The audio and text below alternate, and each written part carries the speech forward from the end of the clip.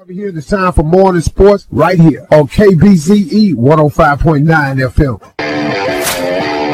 AJ Doman Chevrolet is happy to announce that we're South Louisiana's newest Car Bravo dealer.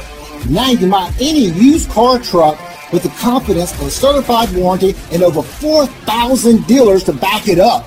Not finding what you're looking for? Car Bravo offers up to an additional 500 units available online. Visit us on the web at ajdomanchevy.com or at the foot of the Morgan City Bridge in Berwick.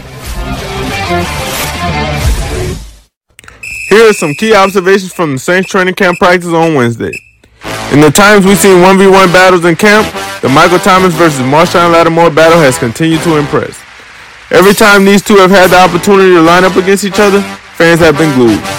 7 practices in, looked like cornerback Marshawn Lattimore has had the edge over his old Buckeye teammate. The two lined up 3 times on Wednesday, and Lattimore won 2 out of the 3 reps. Entering his 6th season with the Saints, receiver Traquan Smith is searching for some consistency. On Wednesday, Smith put together a very good day to work towards that goal. Smith won all of his 1v1 battles on the day, and even scored a touchdown on his last rep. There was no specific play of the day on Wednesday, but much credit was given to Coach Dennis Allen.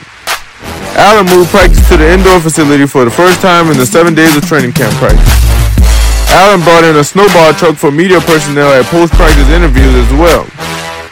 It was announced on Wednesday that linebacker Anthony Dowell suffered a season-ending knee injury at practice.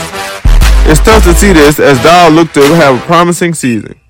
Reporting for KBZE 105.9 FM Sports, I'm John Colar.